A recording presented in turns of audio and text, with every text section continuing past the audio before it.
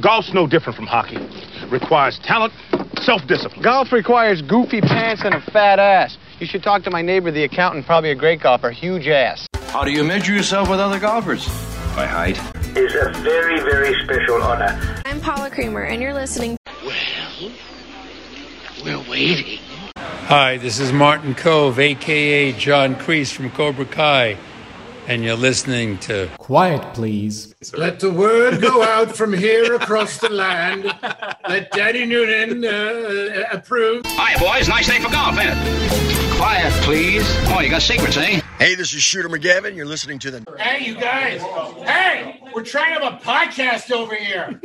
Welcome once again to Quiet Please, the golf podcast. I am Alan DePew. I am your host for the next 45 to 50 minutes. I am joined by, as always, by our panel. To my left, known as Boston Bob. We've transferred him into Kentucky, so he's Bourbon Bob forever. Bob Baldessari, welcome, my friend. Always Boston, though. Always. Boston. We're all Boston guys, actually, tonight on the panel. Filled in for me last week and did a stellar job, Mr. Andy Hydorn. Thank God. Boston Andy Hydorn. But Boston Andy. Thank God you're back, Alan. I would not like to do that ever again. And we've had him on before. Noted golf columnist Jeff Babineau, also a Boston guy, right? From the country, way out in Cape Cod, you know. All right, well, hey, it counts. It's close enough. Hinterlands, yeah. It's interesting, though, that Jeff went to college in Florida, started his career at the Orlando Sentinel when a certain Eldrick Woods came on the scene. So Jeff has had a front row seat to these things. Former editor of Golf Week, 90 majors he has covered. Let that sink in a second. 90 majors. The guy's an expert. He's catching up to Tiger. Without question. Eldrick Tiger, who's that guy? Whatever happened to Eldrick? I want to turn a dial back for just 1 second. Andy, I thought you did a stellar job. Listen to the show. If anyone did not catch the show last week, Scott Fawcett of Decade Golf, Mr. Andy Hydorn at the Calm. He was pulling all the plugs and buttons and pushing all the tech, and he was the man. Well, Scott was a fascinating guest. Lots of really cool stories and coming to the plate with a lot of information. So it was good to have him on. It was a great listen. And again, if you haven't listened to it, folks, give it a listen. We've got a number of great topics. We're talking Phil, we're talking playoffs. As to why I was not there, let me just jump in with that. I'm going to give you a golf travel is back, guys. I don't know Andy, last year you were took a trip overseas. I was down in the Outer Banks for a family thing, but even those courses down, they're packed. I was down in Nags Head, Curatech Club. Jeff, you travel all the time to you, you're like, yeah, okay, no doubt. But Bobby, are you seeing golf travel? It's just booming right now. Oh yeah, it's definitely on the uptick. Everything I've read was, the golf traveling's back. Golf buddy trips are back. And we saying the club I have, there's a golf trip going to Bandon Dunes, and they're mobilizing, doing practice rounds here to figure out who's going to play with who's sleeping with who are they going to do everything. So it's the pre-stuff that's a lot of fun too when you go on these trips. Jeff, do you obviously when you're on the road, do you bring the sticks along with you each time and every time? Or, I've been to media days. I was down at Seaview more recently, and we were just talking before we hit record, the Magnet, which is a new event here in New Jersey this week for the Corn Ferry Tour. But when you're on the road, do you bring the clubs? I usually do. I haven't played much this year, but I usually have the clubs in tow. For a lot of years, we'd get to play the major venues on the Monday after. Mm-hmm. I did this year at the PGA at Oak Hill. It was the hardest golf course I've ever played in my life. Really? It was just to imagine what guys were shooting out there and what Koepka shot to win. And It was just amazing because it was brutal. I mean, pins were barely on they didn't even look like they were on the greens at some places. And it gives you a whole new respect for what those guys do, what they shoot. And we were saying, I mean, it's green light everywhere, fire away. And it's hard to play defense on those guys. One of the years when I was with Callaway, we were hosted down at the TPC, and if you've ever done the Monday after the TPC, Jeff, Yeah. like we did that. That golf course that particular year was really firm and hard and kind of baked out. It was impossible, and they kept all the Sunday pins in the same spots. And if it brings out a bigger point, right? A lot of people love to consider themselves golfers at a particular level, and it's easy to compare to what PGA Tour players do. They have no idea the difference in the challenge of just the conditions of the golf course and the golf courses themselves. It's just so different. Yeah. I'll never forget one story playing Medina the day after Tiger beat Sergio in '99. And if you remember, Tiger made this great 10-footer on the 17th hole. And you didn't think much of it. We're there 24 hours later. There was not a speck of grass on that green. And it was dirt, and it was spray painted green. And he made a 10-footer. I always think it's the greatest putt. That and the one at Torrey Pines to get in the playoff. It was up in the air and spinning. But he made it on dirt, and it was just an amazing thing to see. A day later, you're like, wow, that is an amazing feat what he pulled off here. Jeff, where would be is that the toughest one? If you had to think back to in your 90 plus majors that you've had the opportunity to tee it up afterwards, was that the toughest setup here, Sal, or was it this year up in Rochester? Oh, the toughest test for the pros? Yeah. I probably would go back to like a wing foot or something. One of those years or Bethpage where you had pros in the field not able to reach the 10th fairway, aiming at the crosswalk. Corey Pavin. Just impossible tests, right? I mean, there are some hard ones out there, but it's just really hard to challenge these guys. You need some wind, you need a little help. You need the elements to kind of give them the full test. I remember Shinnecock one year was they went a little bit overboard with trying to test them. Yeah. I mean, it was the year when Zach won. I think it was Zach or Trevor Immelman, those 2 years at Augusta, where it felt like a U.S. Open and the whole board was green over par numbers. It just was out of character for the Masters. And, we already have a U.S. Open, and they tried it for a little bit, but they realized it just wasn't the magic potion of the Masters, right? That's a great point. Yeah, Babs, it's sort of esteemed in that echelon of majors, but the Ryder Cup is on the horizon now. And so you've covered 11 Ryder Cups. You're like our insider. And so you got the six names that are going to be on the team. Yeah. It's a fascinating look this year at who do you go with. And I finally saw somebody dive into it. I can't remember who it was, an article that talked about, do you take the hot hand? Do you take the person that helps chemistry, or the chemistry, the culture of the teams? It's really fascinating how you put the team together. What are your thoughts? Yeah, I mean, I'll take a step back and a bigger look at it. Is think of where we were when we left Whistling Straits 2 years ago. And everyone's talking about this is a U.S. team that's going to win the next 5 Ryder Cups. And now all of a sudden you're looking at Zach Johnson as a team. There's no way he could have expected his team to start the year. He's got Wyndham Clark and Brian Harman, probably Lucas Glover. I'm taking Lucas Glover, right? He's a hot hand. Absolutely. He's probably not going to have Dustin Johnson, who was 5-0 the last time around, or Bryson, or I'm not taking JT. If I'm on that team, as good as he is and as tough a competitor, he just hasn't had the form. So you go in 2 years, and what an unbelievable competition it is to think where we were, and it seems so one-sided.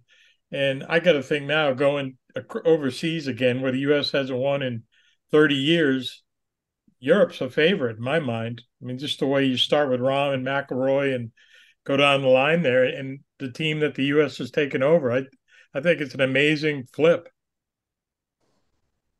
Yeah, I think that's the cool thing about the Ryder Cup is that 2 years is an eternity, right? Yeah, really And is.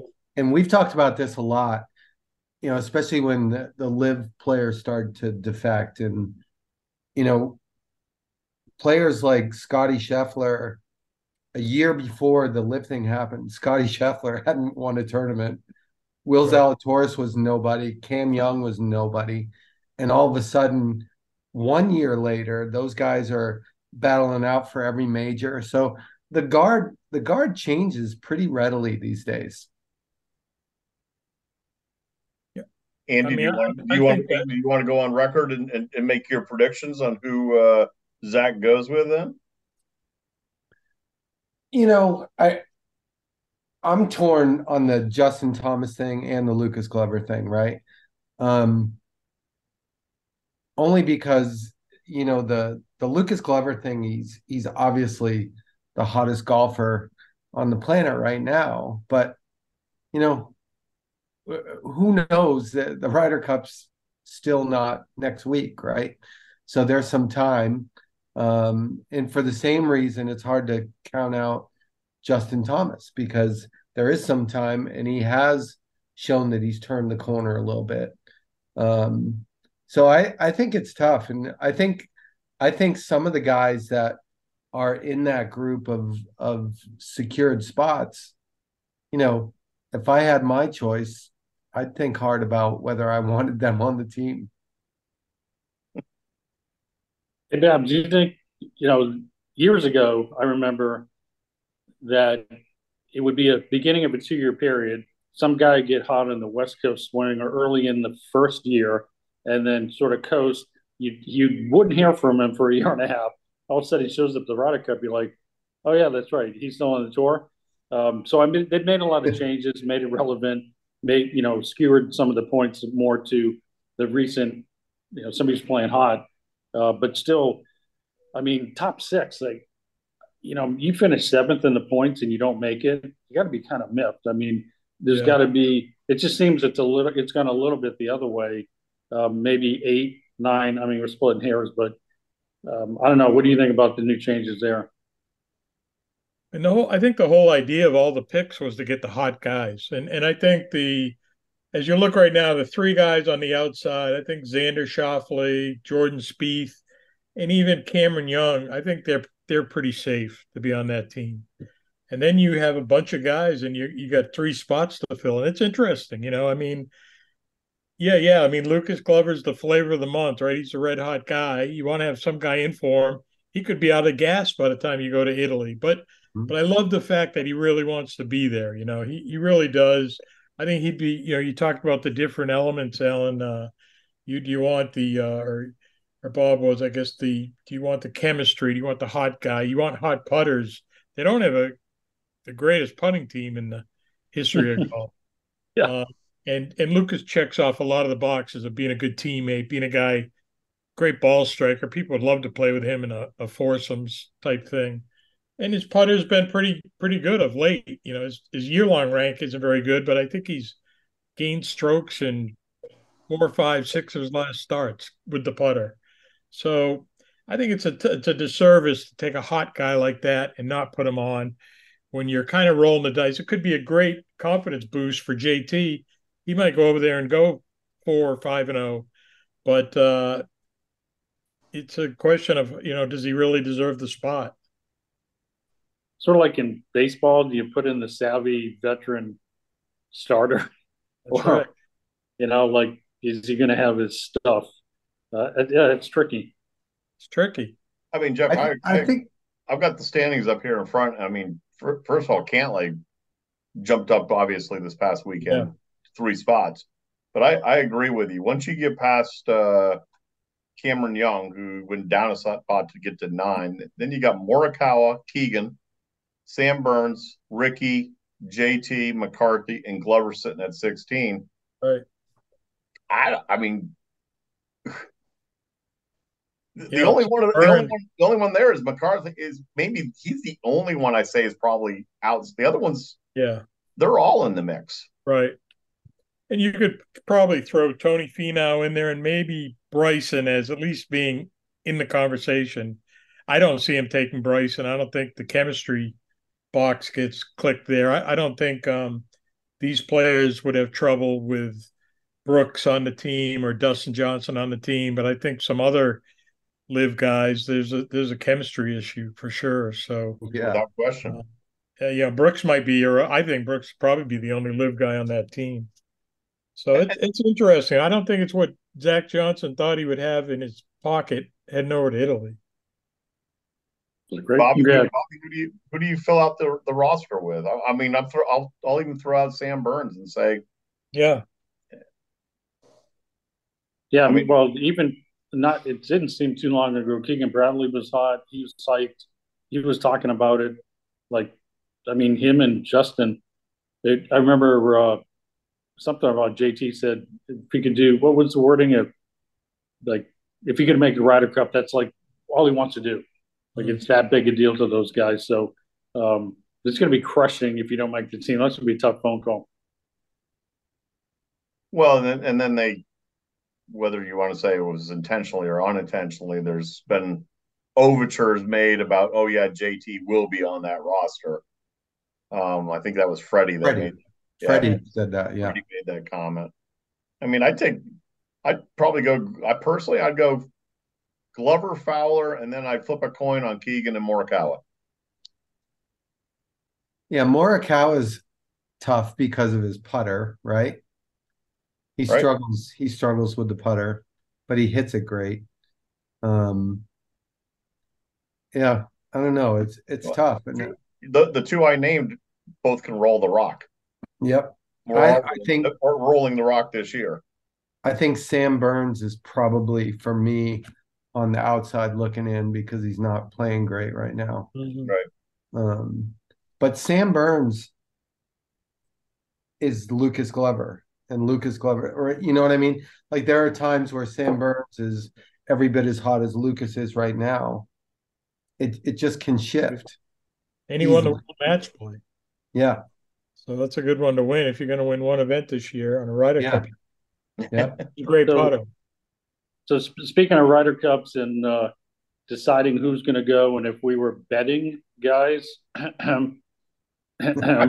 Bobby, little segue there. Bob. You're jumping on both segues tonight. I had one loaded and ready to go. I was going to say something like, I know what I'd put money on. Okay, that's even better. Yeah, I mean, that was a bit of a. I think the feeling was, Phil likes to bet. He's known for that. But if what we see in that Billy Walters book is true, that's pretty astounding. If he's with 1B for billion, I mean, I don't know. You hear certain things. I've been on and off there. Babs, you've been out on tour. I mean, that's stunning. I mean, yeah, Daly-esque. Yeah, it is Daly-esque. But it's like, to me, it's all relative too, right? Like, you take a guy like Phil or Daly, they have a gambling problem, and to Phil's credit, he's talking openly about the fact that he's met his demons and he's worked on them and whatever. Good for him. But it's all relative. Like, when you start giving these guys multi-millions of dollars, the guys who are gamblers are going to just gamble with more money. And over that time period, the statistics that came out in the book, and I don't know about you guys, but I've been hearing rumblings about this Billy Walters book for a while and reading things and knowing full well it was going to be pretty much of a just a crazy, set of circumstances. But, again, it's those statistics are astounding.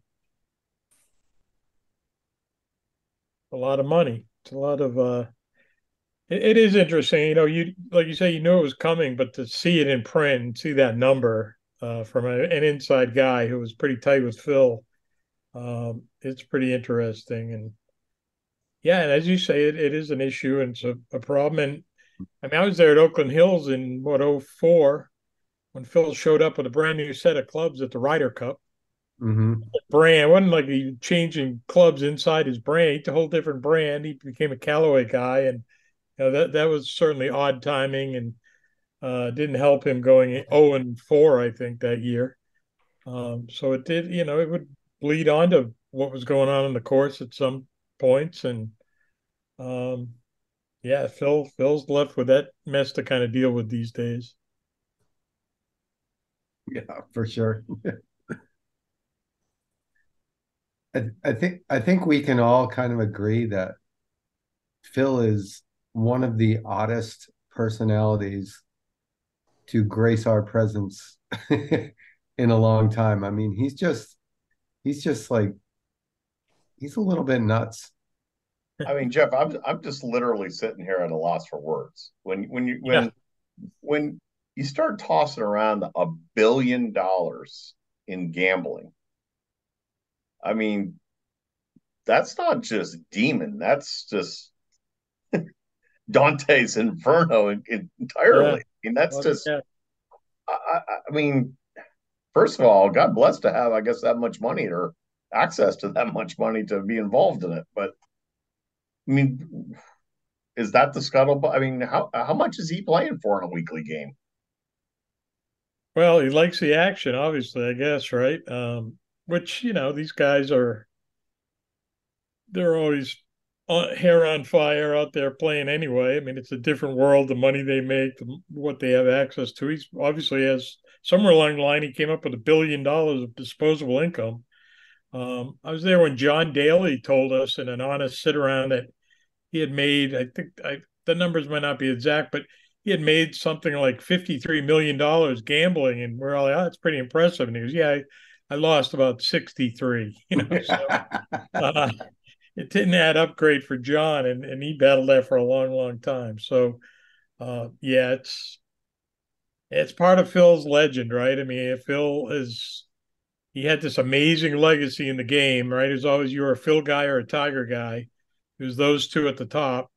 And Phil, the whole 9 yards going, the submarine he kind of did in 14 at the Ryder Cup with Tom Watson that might have led to better change, but a lot of people thought it shouldn't have been so public, to becoming a leader, getting these guys go to the live. I mean, it's certainly an interesting career he's built around the game. I tell you that.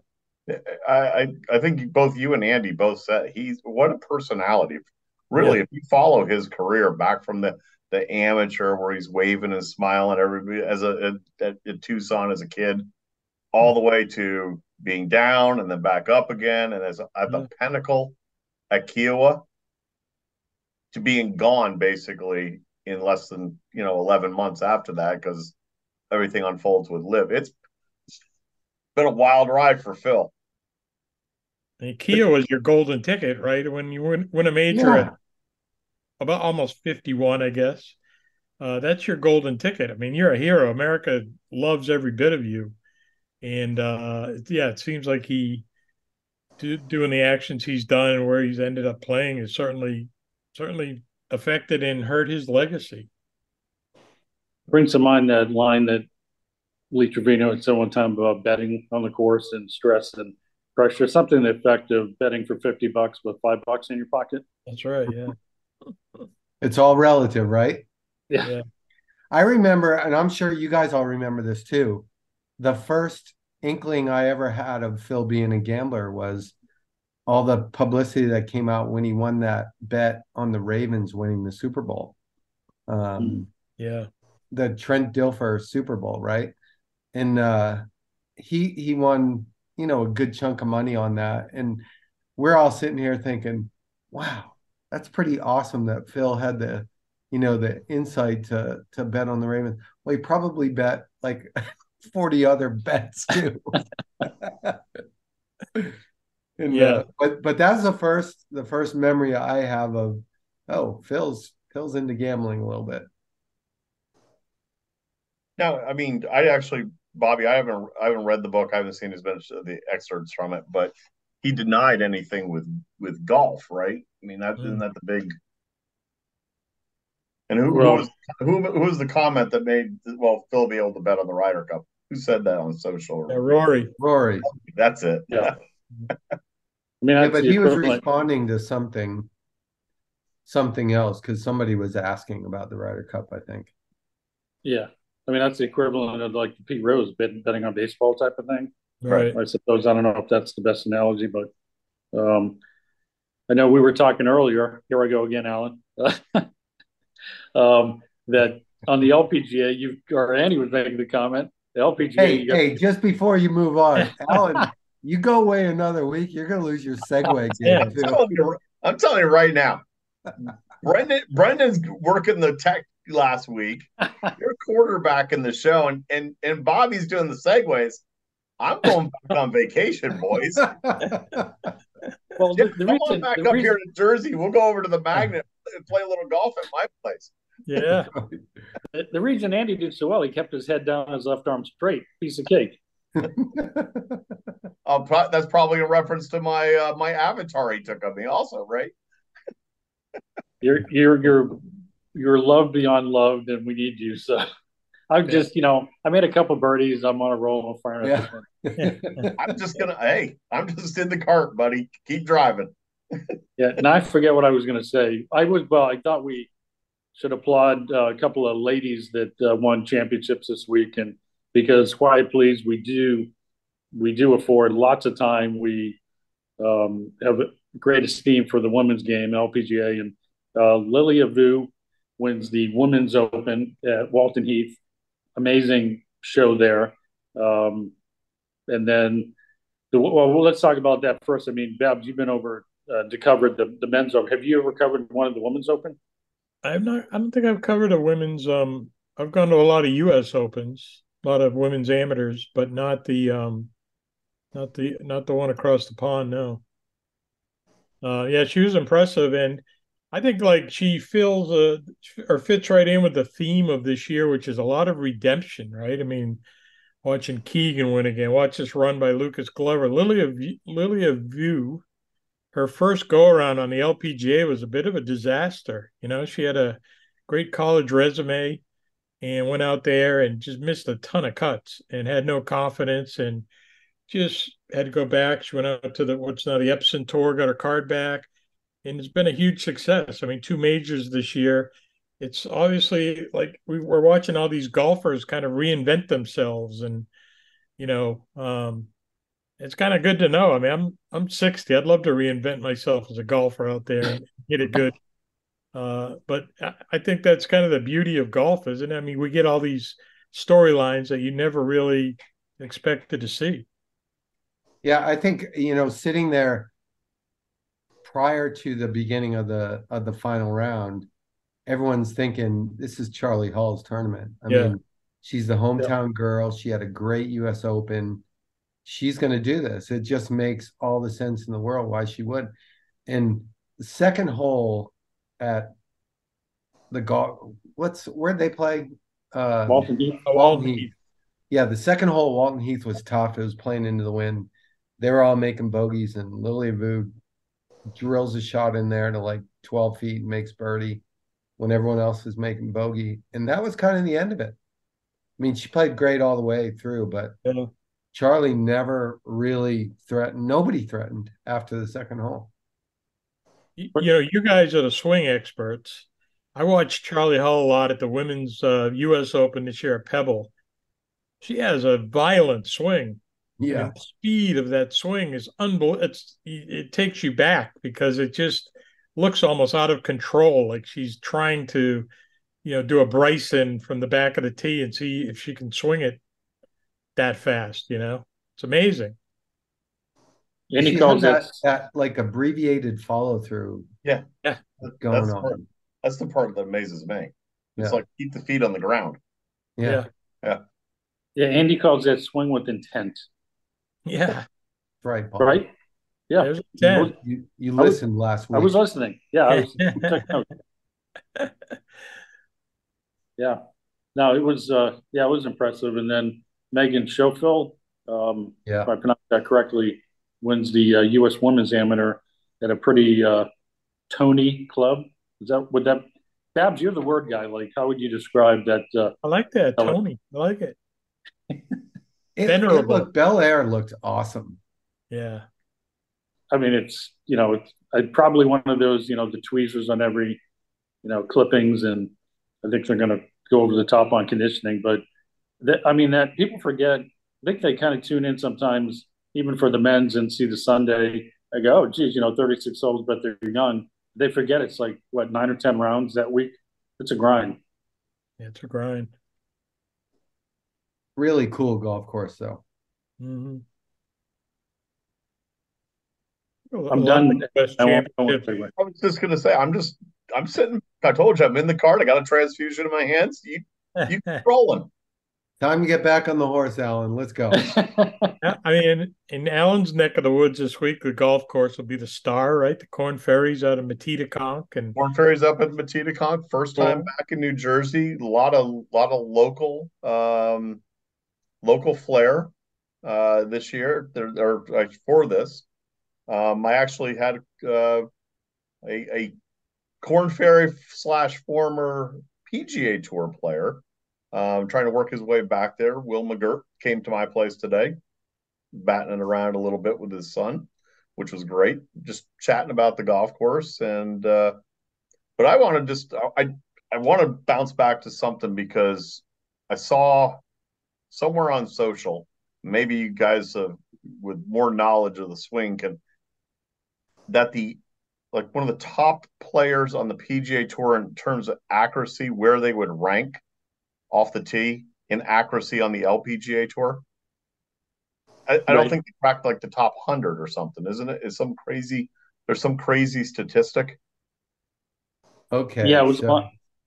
Did you see that, Andy? Yes, and there was a lot of back and forth on social about that. And yeah, you saw the same stuff I saw, Bob. Yeah. You talking like fairway percentage? Yeah. Correct. Yeah. I mean, a lot of those LPGA players, you don't blink if they're 77% fairways hit. It's kind of amazing. Right. Andy, you want to chime in? Well, they people who are much smarter than I were talking about this rule of triangulation or whatever, but it just had to do with the more speed you're swinging with. If you're off by a certain percentage, the further the ball goes, exponentially your ball goes further offline. And if we all sit back and think of it, and again, all due respect to the ladies' game, but if we sit back and think about it, Calvin Peete was the most accurate driver in the history of the men's game. Well, he didn't hit it anywhere, right? So he just kind of bunted it down the middle, and I think there was a crazy stat that in his whole career he only hit it out of bounds one time or something like that. But it's just easier to keep the ball in the fairway and relatively close to the center line, the slower that the speed is. And Andy, here's the whole reason I went down that rabbit hole is because I want to bring it back about me. And that's why I'm now hitting more fairways off the tee, because I don't generate as much club head speed. Because you have that 42-degree shoulder turn. 69 degrees. Sorry, 69 degrees. Sportsbox verified. Yeah, thanks a lot, Sportsbox, for ruining my confidence. Yeah. All right, so back to Metedeconk. Jeff, you should have come up. Great golf course. Great golf course, 27-holer, the Magnet Corn Ferry event. I think they're going to light it up this week. I think they're going to go 15 to 20 under there, even though it's a solid test of golf. The defenses, the undulation on the greens of this place is insane. If they got those, and they usually do have the greens stimping fast. We'll just say fast. And the undulation is going to make it extremely challenging. Maybe the best practice facility I've ever seen in my entire life. But it's going to be interesting to see how those guys. There's a golf course, and that's why I thought of it. There's a golf course that's absolutely made for the ladies, in my opinion. But I think for years, didn't Val Skinner did a big cancer outing there? It was always at Matita. I believe Raised a so. lot of money. Yeah. Yep. I believe so. A lot of the LPGA players know. You guys had a lot of events in Jersey this year. It was the state to be to watch a little golf.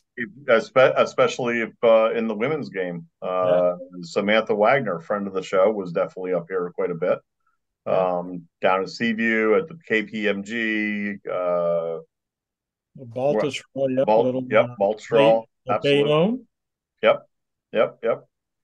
But Matita Conk laid off the LPGA thing with Val a number of years ago. They've now done the Corn Ferry, and some other people are doing some layoffs, according to Bob. See what I did there, Andy? See what I did there? Boom, boom, boom. Got the rock again. He wants his job back. He's a master. He's All right, so Bobby, the stage is yours because I'm telling you, right, our text exchange this week, Bob Baldessari, PGA life member, mind blown, not a happy camper. Are you listening down in Frisco? Yeah, not a happy camper at all. Second generation PGA member. I was going to end the show with this, but you teed it up for me now. But no, very, very sad, really disgusted with what happened. There's, a lot of these, they're friends of mine. So I know the emotions are there for me as a friend. The PGA pro in me is saying, like, what the hell's going on? There was a budget deficit, so you got to lay off people that less than a year ago moved there to Frisco. Some of them have been with the PGA as much as 31 years. They were experts in their field. It's just really, really sad. I mean, the Sethwa memo that went out to the USGA about the model local rule, I didn't see any of it. PGA pros didn't see any of it. That made me mad. It's just some things that don't sit well with me as a PGA member. By the way, I was the national chair of the PR committee. I was a section officer. It's not like I sit on the sidelines. When I was young, I didn't like some things in the New England PGA. My dad, PGA member at the time, said, well, if you don't like them, then get involved. Don't bitch and complain. So I got involved. I do get involved. I've been vocal at meetings. You go back and watch annual meeting tapes. I mean, I will say my piece, and I don't like what I see happening with the PGA America on a bunch of different fronts right now in the move to Frisco and everything that transpired. It just really, it makes me very sad. It makes me very mad. And ultimately, it's extremely disappointing to see the things my dad did, the generations before us, and the state of it now with, I know a lot. I know too much. I'll leave it at that. I don't want to get ostracized. I don't want to get blackballed, but I just know a whole lot what goes on in that building. I worked in there for 12 years, and it's not right. Bob, explain for our listeners a little bit about what's going on and why they just laid off a bunch of people and their overall financial cash situation. Just explain to everybody like what the details are. The cash situation is off the charts enviable. It's off the charts solid.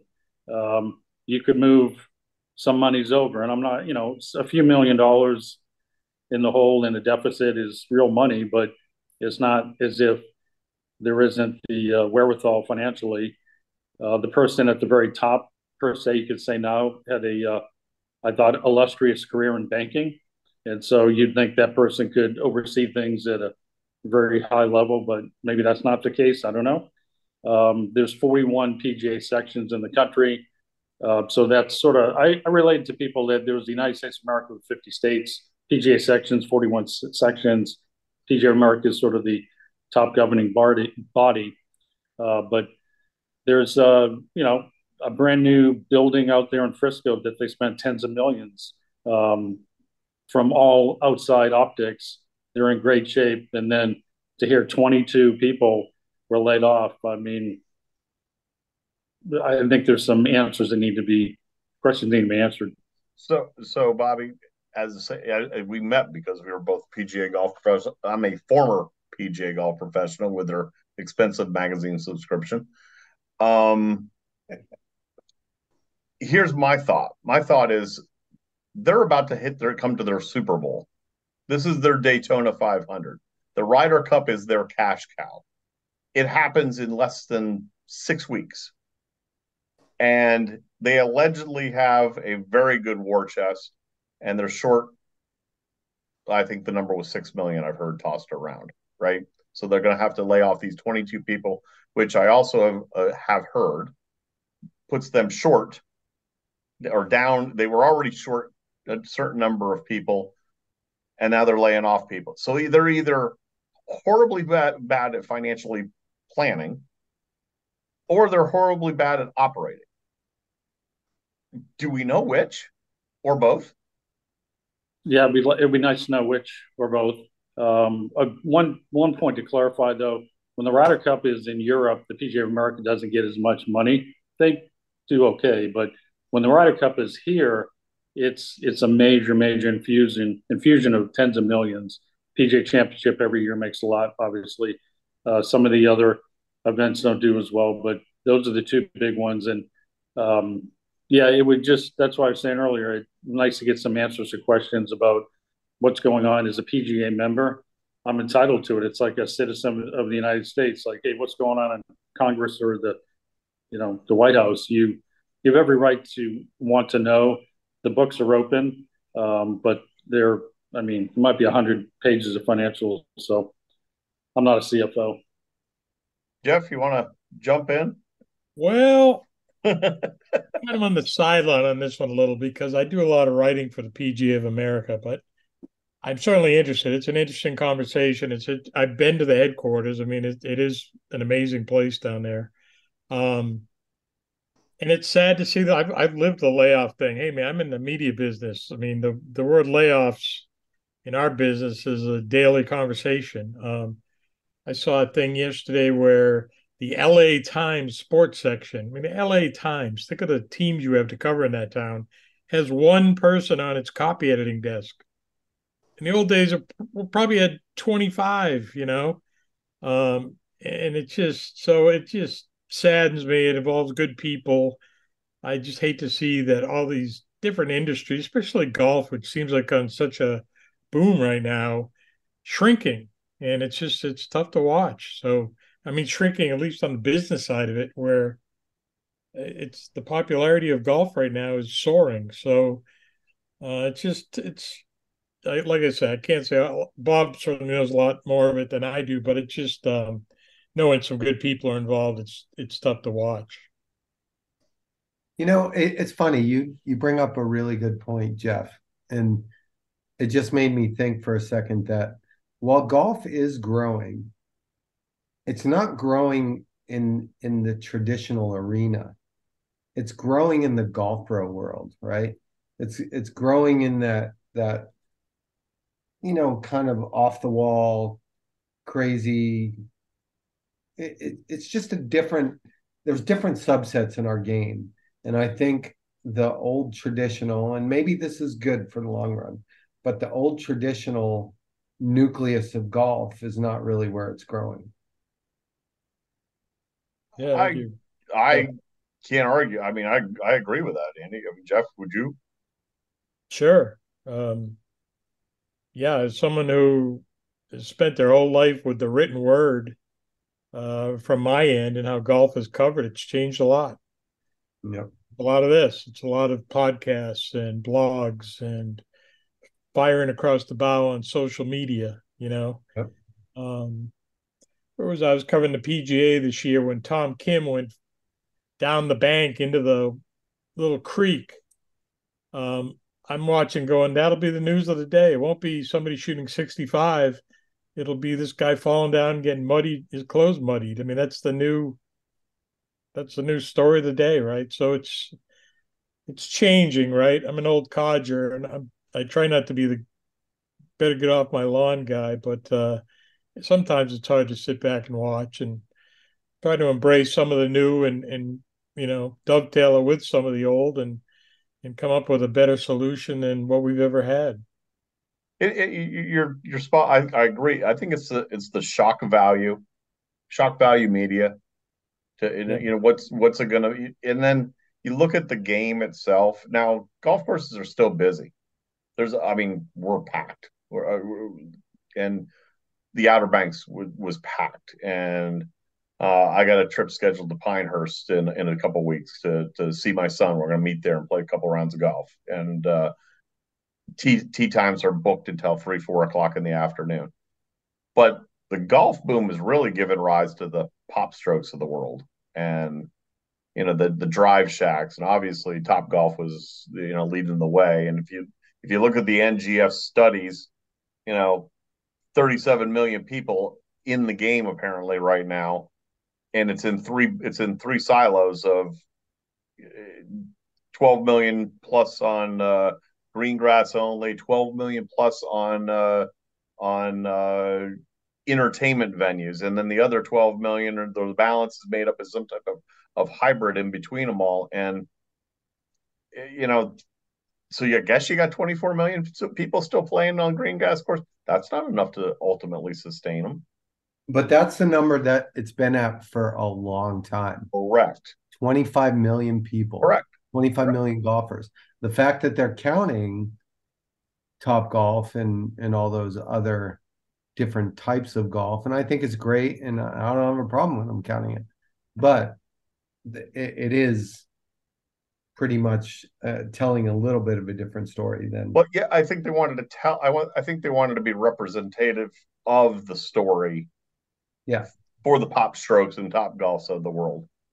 I guess, Bobby, I would echo, and I don't know if I happen to still know any of those people at PGA. You obviously know them intimate to bring it back full circle to that, which is, you got to think that a year ago they would have had a sense that they were in a trouble. Why make those families move? That's the part. That's the human interest side of it. Is just, come on. Yeah, I mean that's the sad part, and hopefully things can work out for the best for them. But some of them are on the journalism side. Like Bab said, it's tough out there now. Yep. Yeah, and so, look, sometimes when businesses are in a bind, they don't have the resources to get through it, right? But that's not seemingly the case here.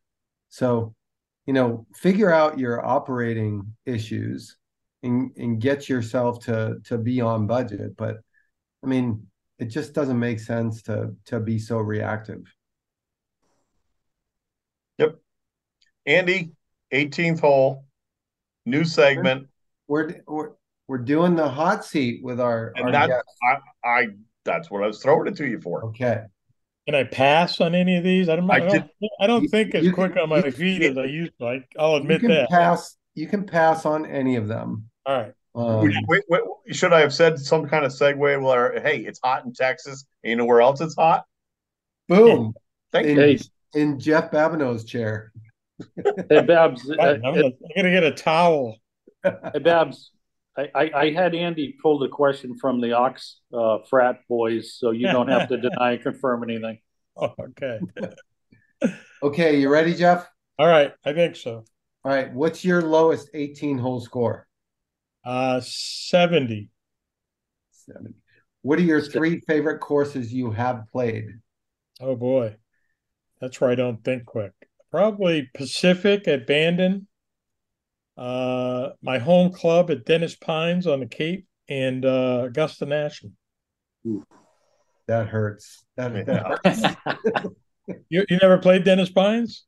I have played Dennis Pines. Thank you very much. That's pretty funny. So what are the three courses you'd love to play that you haven't? I've never been to Cypress Point. I mean, that's number 1, 2, and 3 for me. I love those. And I probably should have thrown in, I actually love Old Head too. If I knocked my hometown course out, it's just a cool place to put a golf course on that sliver of land. I don't know what you're talking about, because the Highlands is better than the Pines anyway. But okay, name the three best players of all time in no order. Oh my! Well, Nicholas Woods, and I'll give you Bobby Jones. Good one. All right, what's the best part of your game? Oh,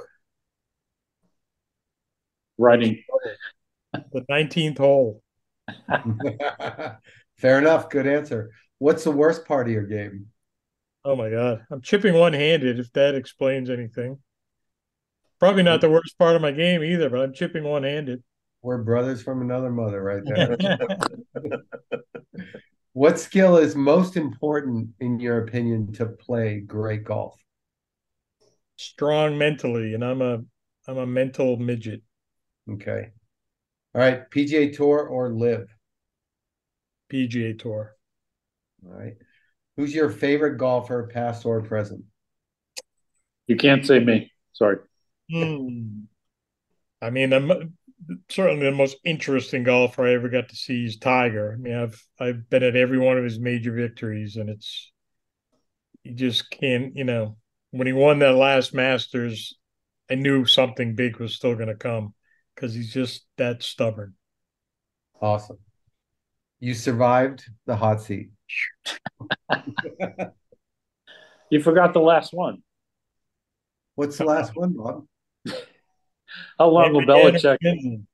Yeah, Boston thing. How long will Belichick coach? Yeah, do I like Bill Belichick? I'd have to think about that one. I like the rings. We'll do what's best for the team. That's right. Do your job. Yeah. Bobby, 18th hole, final thought.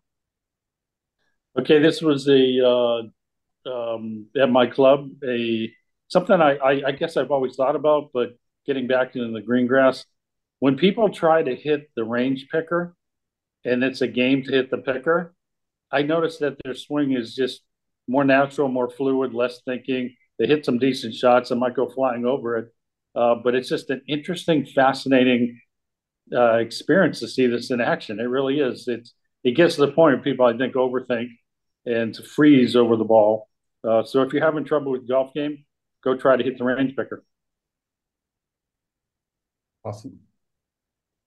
Andy? Alan, that's my advice to you. So I just have an interesting observation as these live events continue to come and go without much of a whimper, right? I mean, Bryson shot 58, which was awesome, but they just seem to lack in relevance so much. And something I've noticed is Brooks Koepka is playing out there on live without wearing any live gear. I don't know what that means, but I saw he was all Nike'd out with no smash or whatever team he's on. Can you name his team? I think he's on Smash. Well, you might be right. I don't know. I think it's Smash. Jeff? I know he's on Matt Wolf's team. Yeah, for a while. Yeah. I'm going to make the case for Lucas Glover to be on the U.S. Ryder Cup team. I love what he's done at 43. If you have 6 picks and the idea is get the guys that are in form, you can't reach back and take Justin Thomas because he was great last year. He hasn't made a 6-footer this year. He's 140th in the putting stats. He'll be back and he'll play on plenty of Ryder Cups. But I'm taking Lucas Glover with me to Italy on this plane. Hear, hear. And mine is going to be, I'm going to go to a short course. I want to recognize this because I like playing par 3 courses. It's the only game I can still play. I want to acknowledge Jackson Van Paris, who set a new course record at the Cradle, carding an 18. Whoa. 18, he had 7 birdies, an ace, and parred the 9th hole. Parred the 9th hole, wow. Joker. That's all I got. Hey, Bobby, do you want to sign us off? You took care of everything. No. I don't want to overstep my bounds. Thanks for listening, Jeff. Great having you on. Thanks for having me, guys. Anytime. Thanks, Babs. Thanks, Jeff. Go Boston.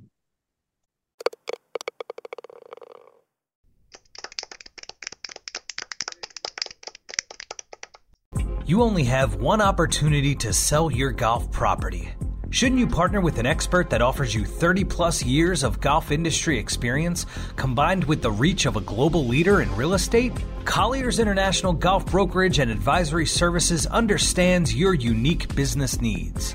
Whether it is brokerage, management, and consulting, be reassured that the market leader in the business of golf is providing you the real answers and practical solutions you deserve. Contact Golf Talk Live co-host and Colliers Golf Advisory Services member Alan Depew today at 717-554-8519. That's 717-554-8519.